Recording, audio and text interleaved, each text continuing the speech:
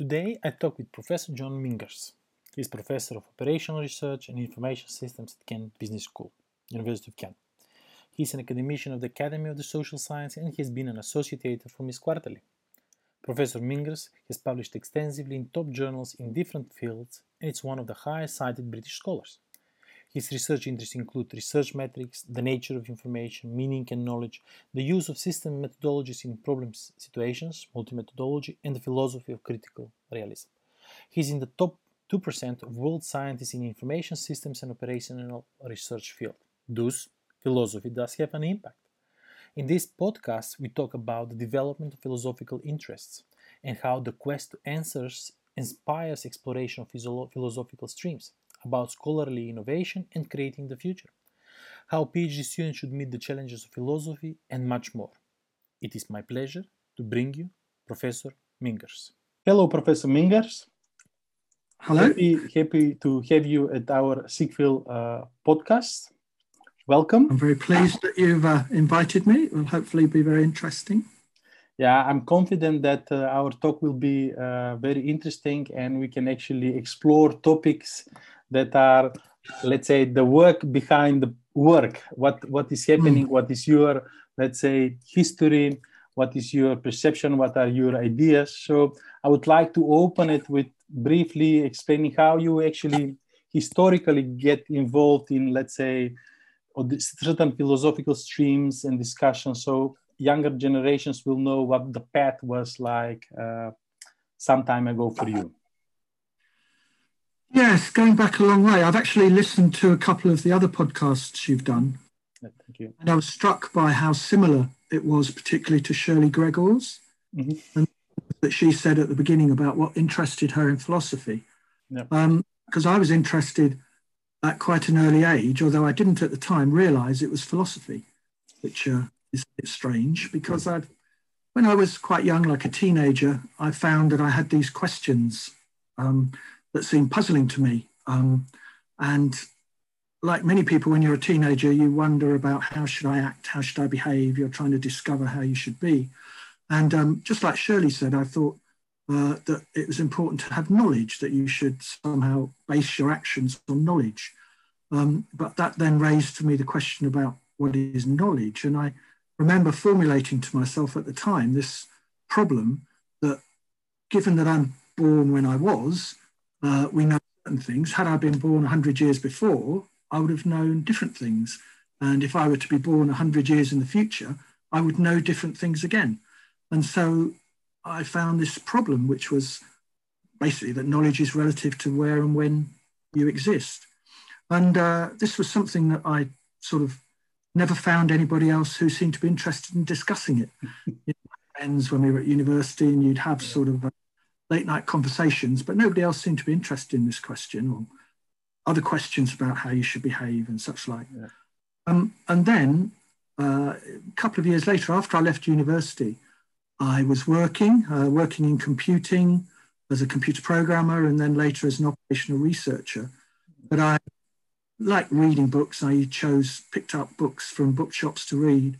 And I'd heard the name of this person called Popper from my reading, but I had no idea what he did or who he was.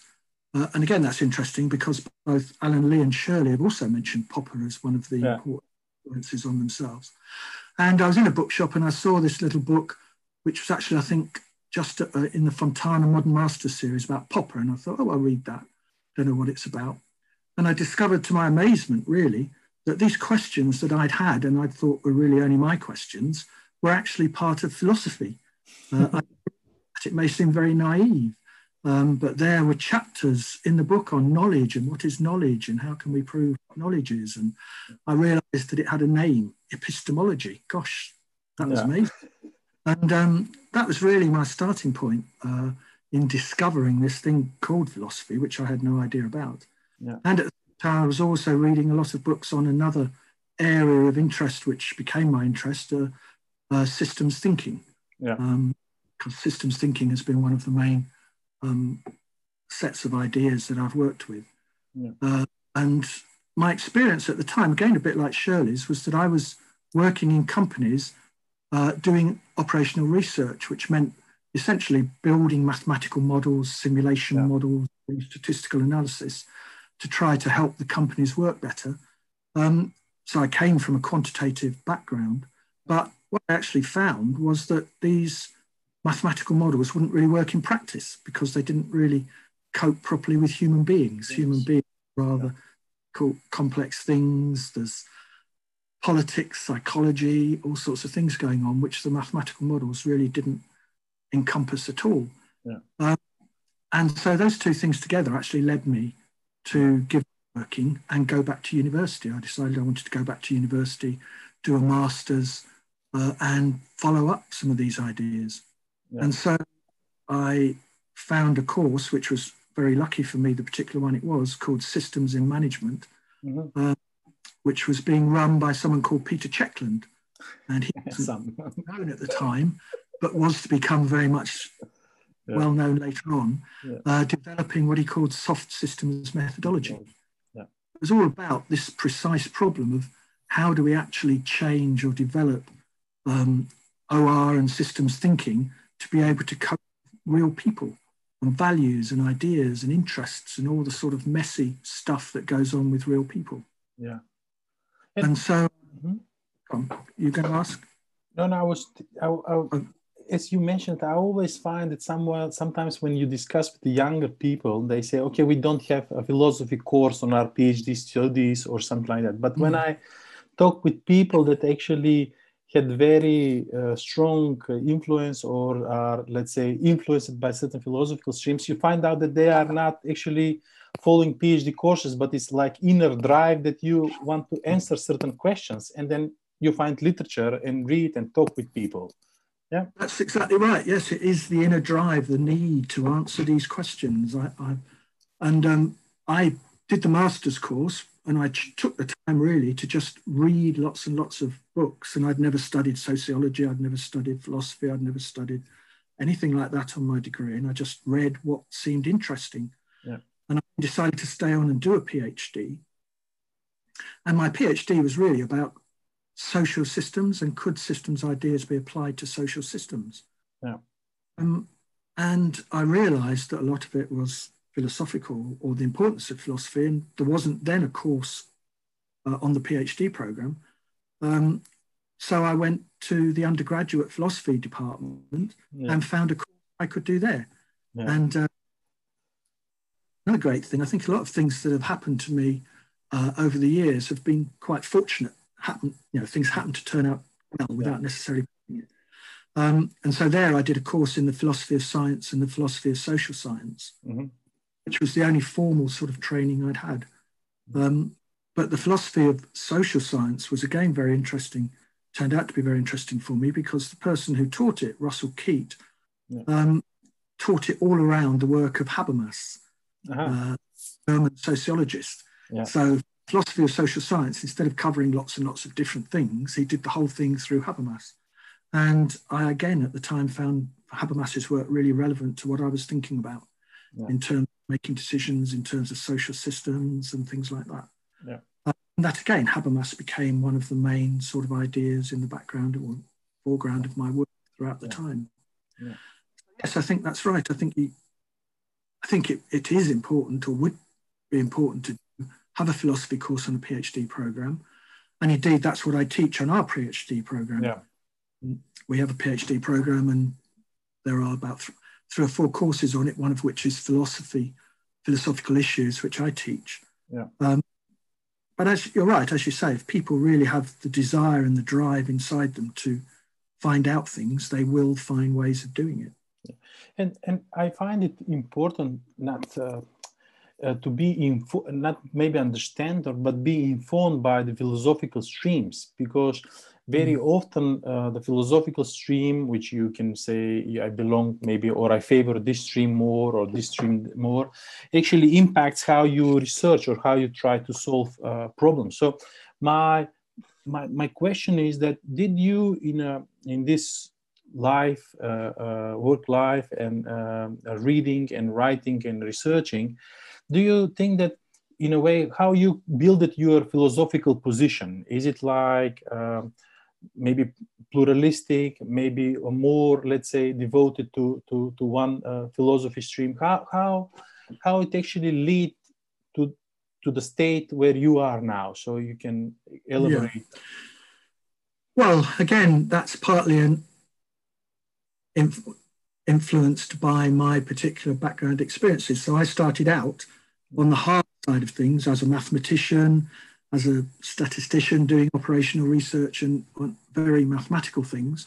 And then through the master's in soft systems and my PhD, I went right over to the other side and actually became very interpretive and phenomenological and very soft. And at that period, I was quite sort of scathing and negative about the quantitative side of things. I'd become completely on the other side during my PhD. But I then came again and realized, actually, if you go all the way to the far side of things and you become totally soft and everything is just a view or an opinion or a belief and you can't do anything to be the case, then you can't do anything either. Action becomes lost. You can't say this one's better than that one or this way is better than that way. And that's always something else which has been of importance to me. I think partly because of being an operational researcher, somebody who was very concerned with effective action, trying to make things work well. I've always been concerned that ultimately my ideas or my work should lead to things that were of practical importance, rather than just being ideas by themselves. So I think I was fortunate in having both the quantitative background and then going into the soft side of things. But then that obviously leads you to have a big dilemma, because if you go to the interpretive side of things and you take it on board seriously, then you sort of lose the real world. And it's very hard to get back and find the real world and actually accept that there are real things out there and we can have knowledge of them. And in that's for helping me with that chasm in the two was where critical realism came in, which has been one of the main sort of philosophical works. In fact, that also goes back to when I was doing my PhD, because the guy who taught me the philosophy, Russell Keat, wrote a book with a philosopher, with a sociologist, John Urry, about a realist view of science. And a well-known book. And they were actually at the time precisely working on trying to get back to having a realism in their work, despite these sort of critiques of interpretivism. And I even knew of the work of Bhaskar, that Bhaskar was doing back in the late 70s. But I didn't really do much with that for quite a long period. And then much later, I sort of realized, actually, that's the way out for me of this chasm between positivism and interpretivism. How can I get back to having a real world whilst recognizing the problems of our understanding and perceiving it? And I found that critical realism was the answer to that. And that brings with it this idea of pluralism and multi-methods. Because I had both quantitative methods that I used and qualitative methods, and it seemed to me that you actually needed both by then. You couldn't just get rid of quantitative methods, and equally you couldn't ignore qualitative methods. So therefore what you needed was a philosophy that allowed both forms of research to be seen as valid. And if I can reflect on what you say, it's like you can start. If you have important question to ask, it's important to start. You might choose one philosophy, then you might say, okay, I can see what the other philosophy, and then you can start moving it. You don't need to be, let's say, deterministic in a way that at the beginning what you found it workings, and then you stick to that your whole life, but you actually explore in a way to be more or less aware what is happening and how, let's say, when you are aware what might be the best, let's say, stream to follow. I'm just like trying to make it a little bit easier for the younger scholars not to be too stiff, maybe in a way, in the very beginning. I mean, I was quite lucky with my PhD, and I think I was a lot luckier, or people in my day had a much easier time with PhDs, because basically We weren't told what to do. We didn't have a lot of courses. I used to see my supervisor once a term, and he'd, what have you been doing? And I'd say, oh, I've read a bit of this and I've read a bit of that. And he'd say, oh, fine, off you go then. And you could just do exactly what you wanted. And my inclination at the time was just to read and follow up ideas as much as I could and not feel that I had to be bound by anything. And that's what led me to read all sorts of what was seen as quite weird stuff at the time, back in the late 70s, like Foucault and Habermas and Derrida and people like that, just because, and Heidegger, just because I found their ideas very interesting. Yeah. And to struggle with those, this is another thing I think young people need to be aware of, is that these people, many of them, are really difficult to understand. You can't just read their books and think, oh yeah, right, that's just got that. And you need to understand a lot about what came before them and what they were reacting to. So then you have to go back to the people that they were reacting to and read them. And then you find yourself in a whole big train of reading all these people in order to get back to understanding the first one you wanted to understand. And you need time to do that. And as I say, I was lucky with my PhD, I could just do that. Whereas PhD students nowadays, they're much more controlled. They're much more, they have review meetings every few weeks, and you've got to do this and you've got to do that, and you've got to get your first paper written by year 2, and you've got to have published by the time you finish. Everything's terribly driven towards some result. And I wouldn't have been able to find out what I did if I'd had to do it in those circumstances. And the other thing I'd say is that in terms of my own research, I've always found that I'm quite happy to take on and read things in areas that I don't know anything about. Yeah. As you're suggesting, I think a lot of people feel themselves to be very bound. You know, they've come up through their discipline, they're in marketing or they're in finance or they're in IS, and they feel as though they're very bound by the limits of the things that they've done and what's considered to be the right things to look at.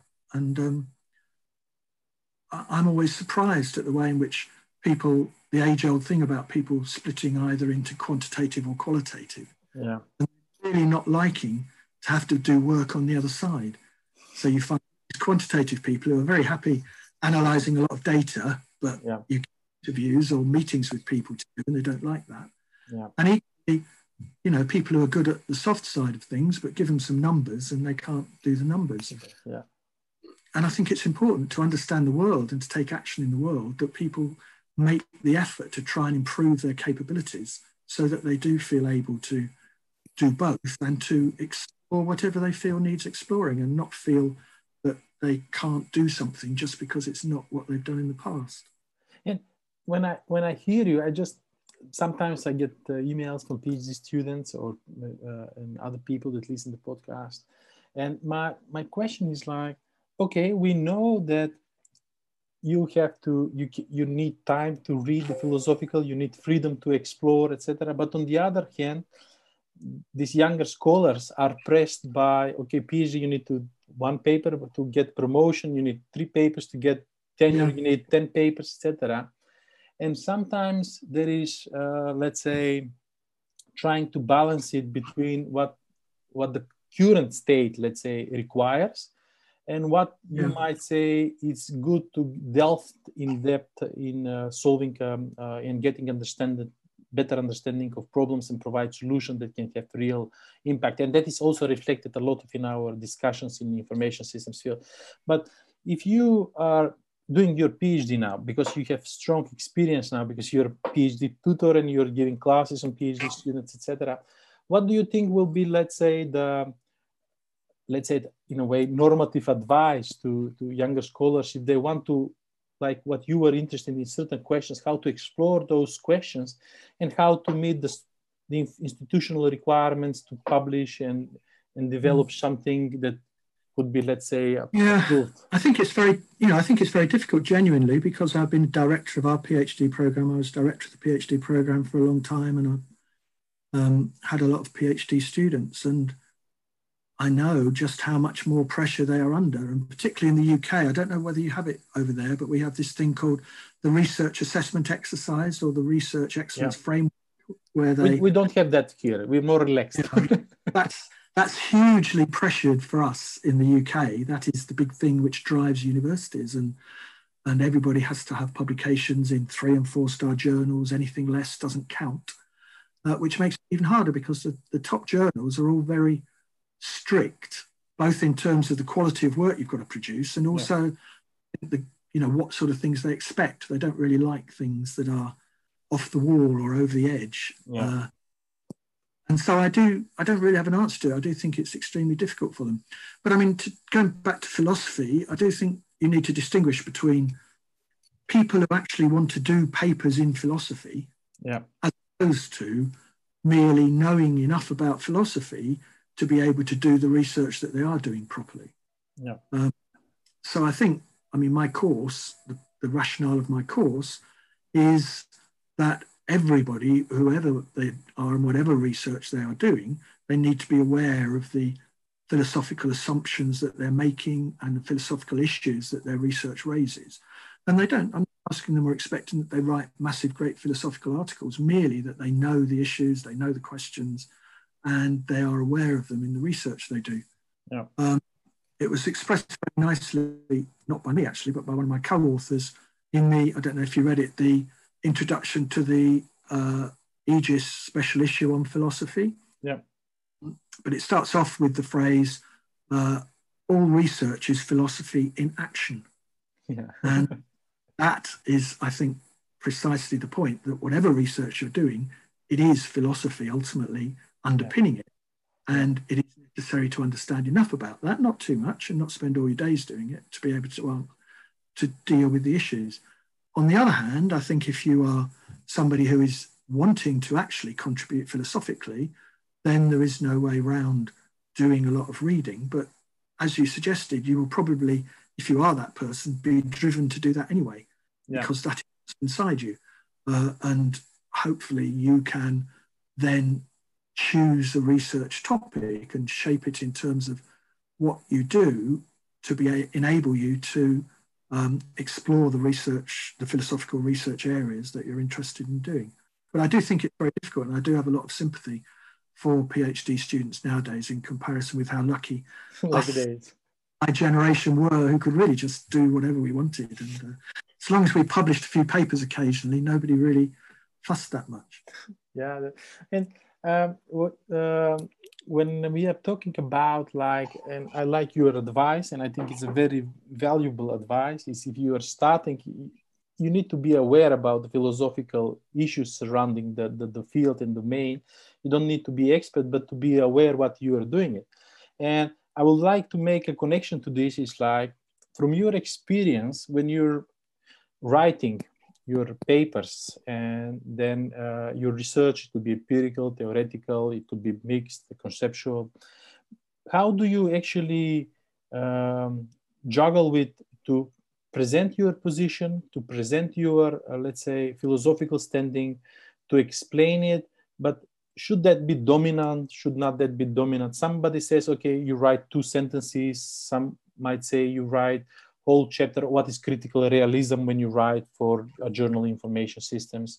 And how do you make, let's say, this translation from reading and thinking in writing an information systems paper, that actually you want to show that there is a philosophical support, or let's say inclination?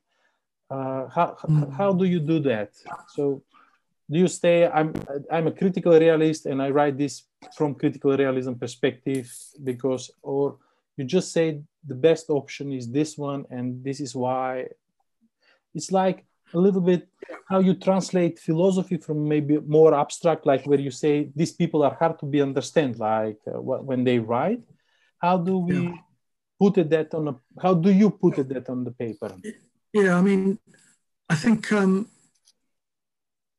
one of the main things that I've tried to do, because of where I came from, was that I found myself reading all this stuff that was quite unusual for information systems or operational research. Yeah. And I regarded myself almost as a bit of an explorer.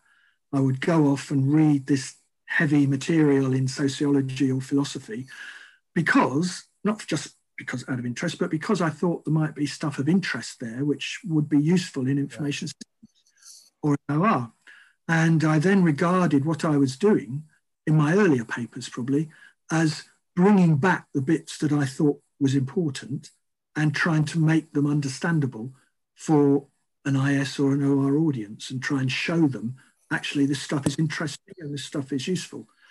So for me, particularly my early papers, I was seeing it as trying to make as clear and easy as possible these ideas from other domains for an IS audience. And I think I was quite successful in that because a lot of people, one comment that people make to me when they meet me or whatever is, oh, yes, I really enjoyed that article because I could really understand it. Yeah. And so I'm trying to write clearly whatever it is you're writing is absolutely essential. And that's one of the things that Popper taught us, because that was one of the things that right from the beginning said, he said, I'm not interested in trying to make my writing dense and difficult to read. I want to make it as clear as possible, because what's important are the ideas, not the language. And so I always try when I'm writing to imagine I'm having a conversation with someone like I'm doing with you now. Yeah. And I imagine I'm trying to explain to someone who is a sort of intelligent person, but not somebody who knows much about the actual topic. Yeah. You know, what I do or what it's about.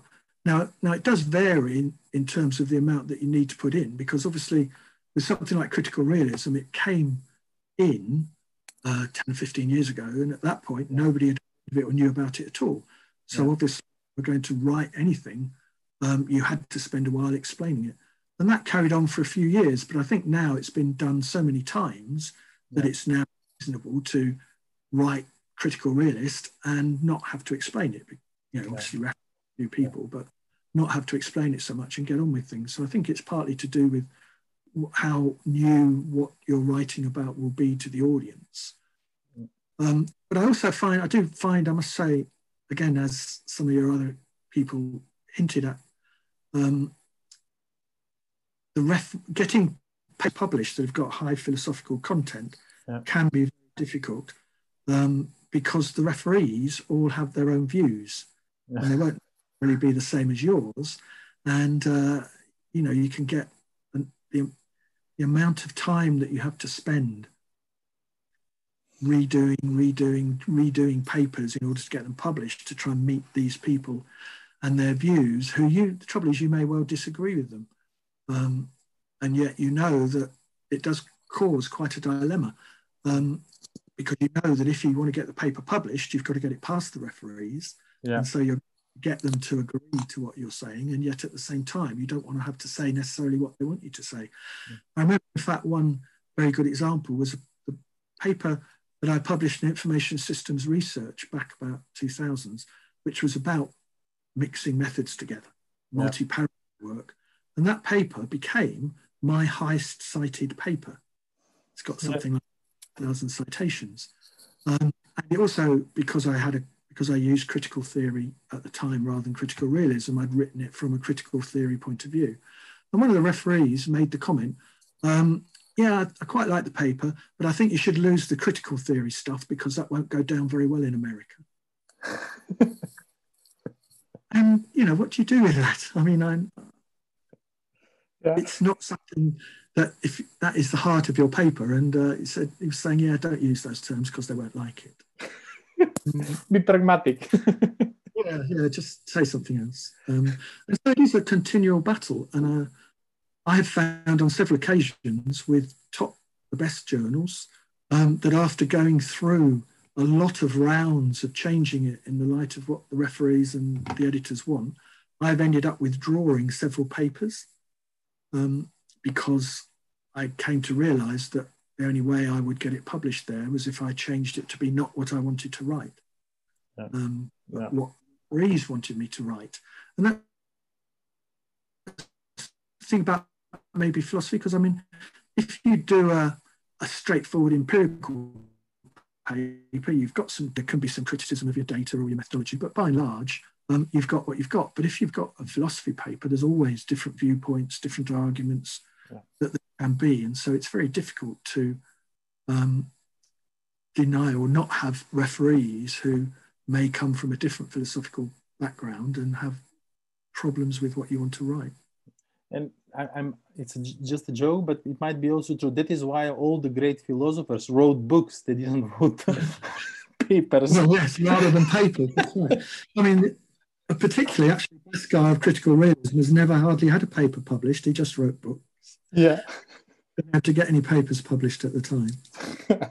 And that is, I think it was Bhaskar who had also problem defending his PhD, and he needed to rewrite it and to make it a little bit more acceptable in a way. And I think one practical thing is to actually, there are journals which are much more accommodating to particular viewpoints and less prescriptive about what they want to publish, particularly with regard to philosophy. So Information and Organization, for example, I think is a good journal. It's very wide, publishes a lot of interesting material. And also Journal of Information Technology is also like that. And to some extent, Aegis. Yeah. I think often the European journals are more open to philosophical discourse, perhaps, than some of the American ones. Yeah, I think it's Hans. I think that the Europeans are more willing to go in philosophical issues and devote more time on them than the North or US colleagues. Yeah. So, but that is just a hunch in a way. Although I had scholars in the podcast that were actually from US and that they pushed, like Alan Lee, who pushed the qualitative aspects in the mainstream research. And I just, this is not maybe here, but I just want to, what is your opinion in a way? We say, okay, we take from sociology, from other departments. There is also now, for example, a lot of scholars take from physics, etc., in order to, let's say, see how they can implement that in information systems. My perception is that, in a way, information systems are uniquely positioned because you have this technology and human aspects and interactions, etc. What is your opinion? Should sometimes IS scholars be more bold in proposing their own philosophical, let's say, ideas, streams that could be, let's say, used by other disciplines or other places? In a way, one previous, I think, with Jan Recker was discussion where he was saying that, okay, we need to be bold now. We are mature now. Now we need to be more bold. And what is your opinion in this way? Is our field providing interesting events on which we can actually build something or concepts philosophically? Yeah, well, it should be able to. I mean, when you consider that the vast changes that are happening in the world over the last 10, 15, 20 years have all been driven by information technology. Yeah. The world now is totally different in the sort of social sense from how it was 15 to 20 years ago. And that's all been driven really by the rise of technology and the web and such like. And information systems should really be the discipline that is the discipline which studies and looks at and understands and develops ideas about that. Yeah. But my feeling is, maybe wrongly, that IS as a discipline has always been behind rather than in front. Instead of being there at the front of the revolution of the internet and saying this is what we think is going to happen and this is our theories about how it will develop, it was almost, it's developing, wow, and IS is trying to catch up by seeing what's gone on and analysing what's gone on, but always behind times. And I don't quite know why that is. Maybe it's just literally technology. The academic world is quite slow-paced in terms of its change, and technology is incredibly fast-paced.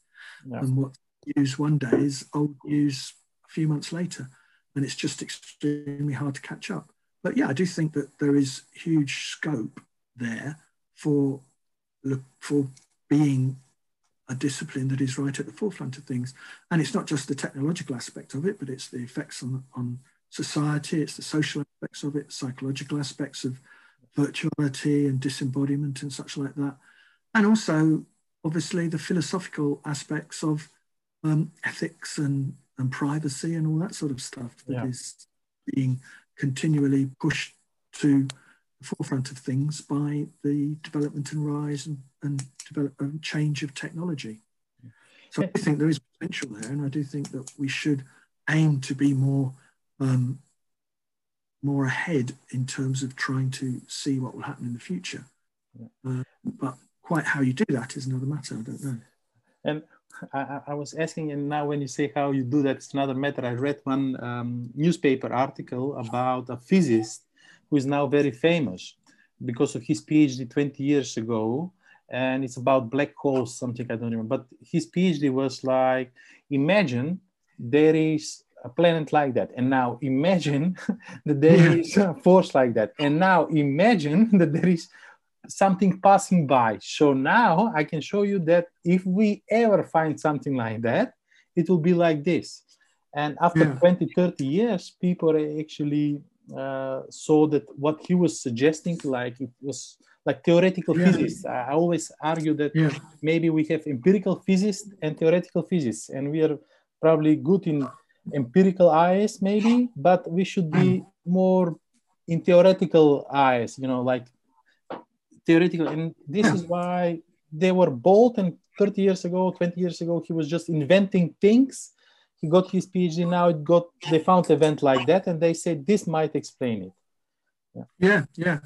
Yeah, that's right. I'm always struck by that there are some very famous pieces of work that were done by people in their PhD theses, the main one of which is Kuhn and the idea of paradox. Thomas Kuhn, he came up with those ideas in his PhD thesis, and has sort of totally revolutionized large amounts of academic discourse just on the basis of his PhD. So yes, I do think visualization and imagination, I mean, in a way, looking to science fiction writers, because science fiction writers, the people who have really explored a lot of these things, and a lot of the ideas that they had maybe 50 years ago are now beginning to be seen as, yes, actually, we might be able to do that. We might have this sort of travel.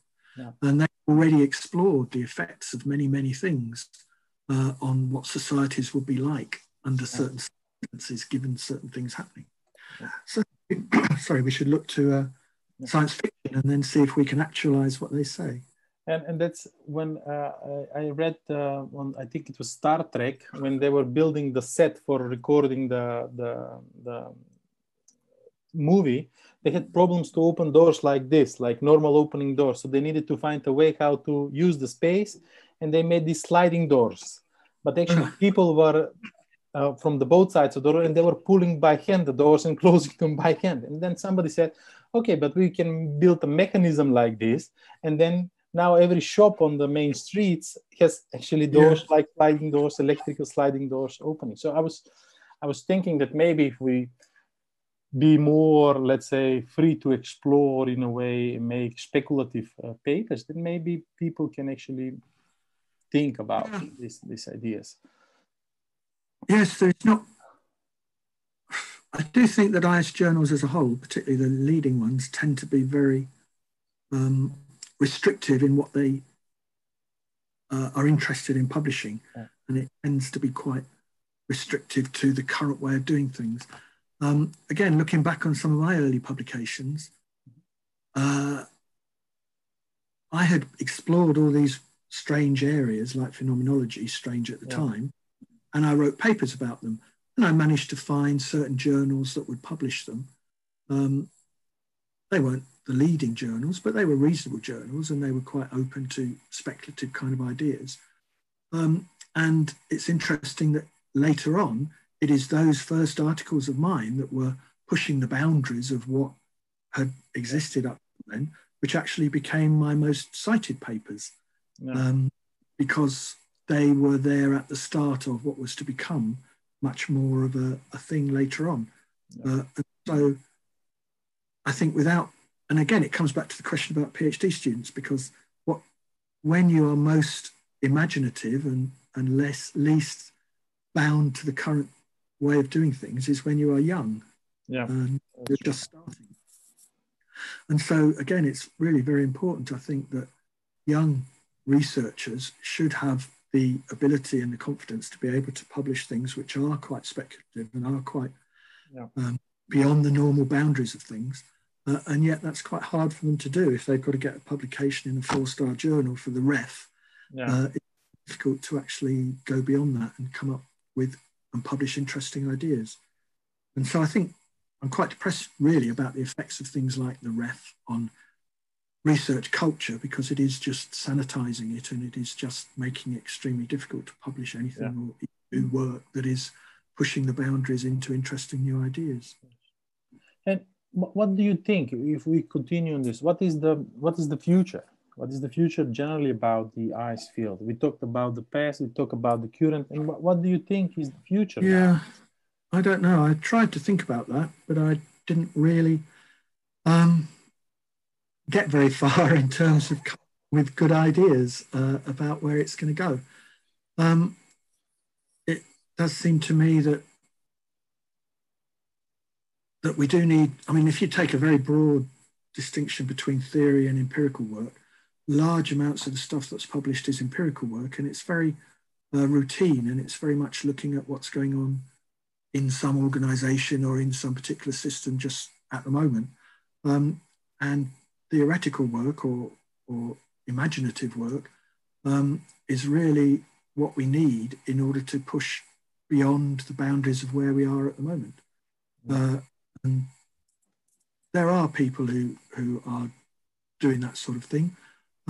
But again, it's quite difficult to often get it published. So I think the more that we can, as a discipline, try to consciously create events and opportunities and parts of conferences and things like that, that deliberately encourage the development of wacky ideas or out of the norm ideas, and give younger people the space to do that, the more likely we are to come up with something that's useful and interesting. Yeah. So it's more about the imagination now, because I think that when you see the private sector, which the IT, the development of systems, I don't see it only in technology, but they're developing completely new systems, etc. They are rather imaginative. When you see, for example, the ideas that, like, I always use Twitter, they said, okay, we make it 140 characters, and then what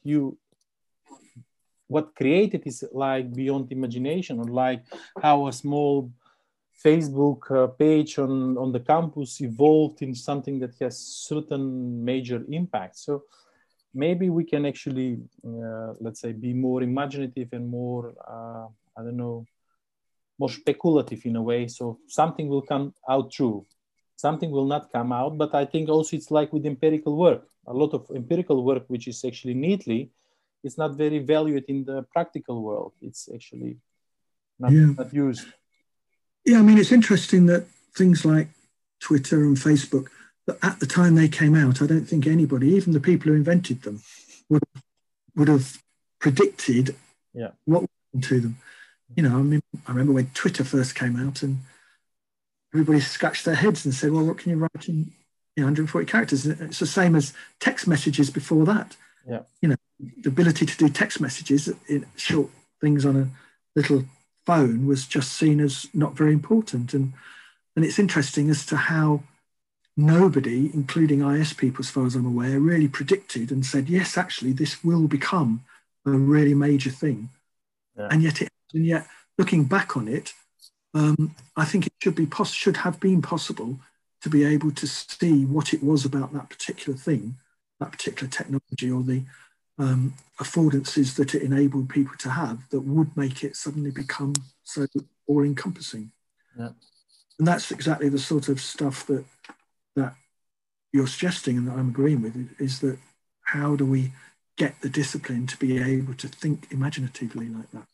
And the other thing that's just happening recently at the moment is the sudden emergence, apparently out of nowhere, of artificial intelligence stuff. Yeah. Now, one of my early research areas back in the 80s was artificial intelligence and machine learning. Yeah. It was this period in the early 80s where AI started and people were developing expert systems. Yeah. And I was actually interested in that, and I started doing some research on it. And it all died away because we came to see that at that point of time anyway, our systems couldn't get anywhere near replicating what actual human beings could do. Yeah. And so artificial intelligence kind of stopped most of the time.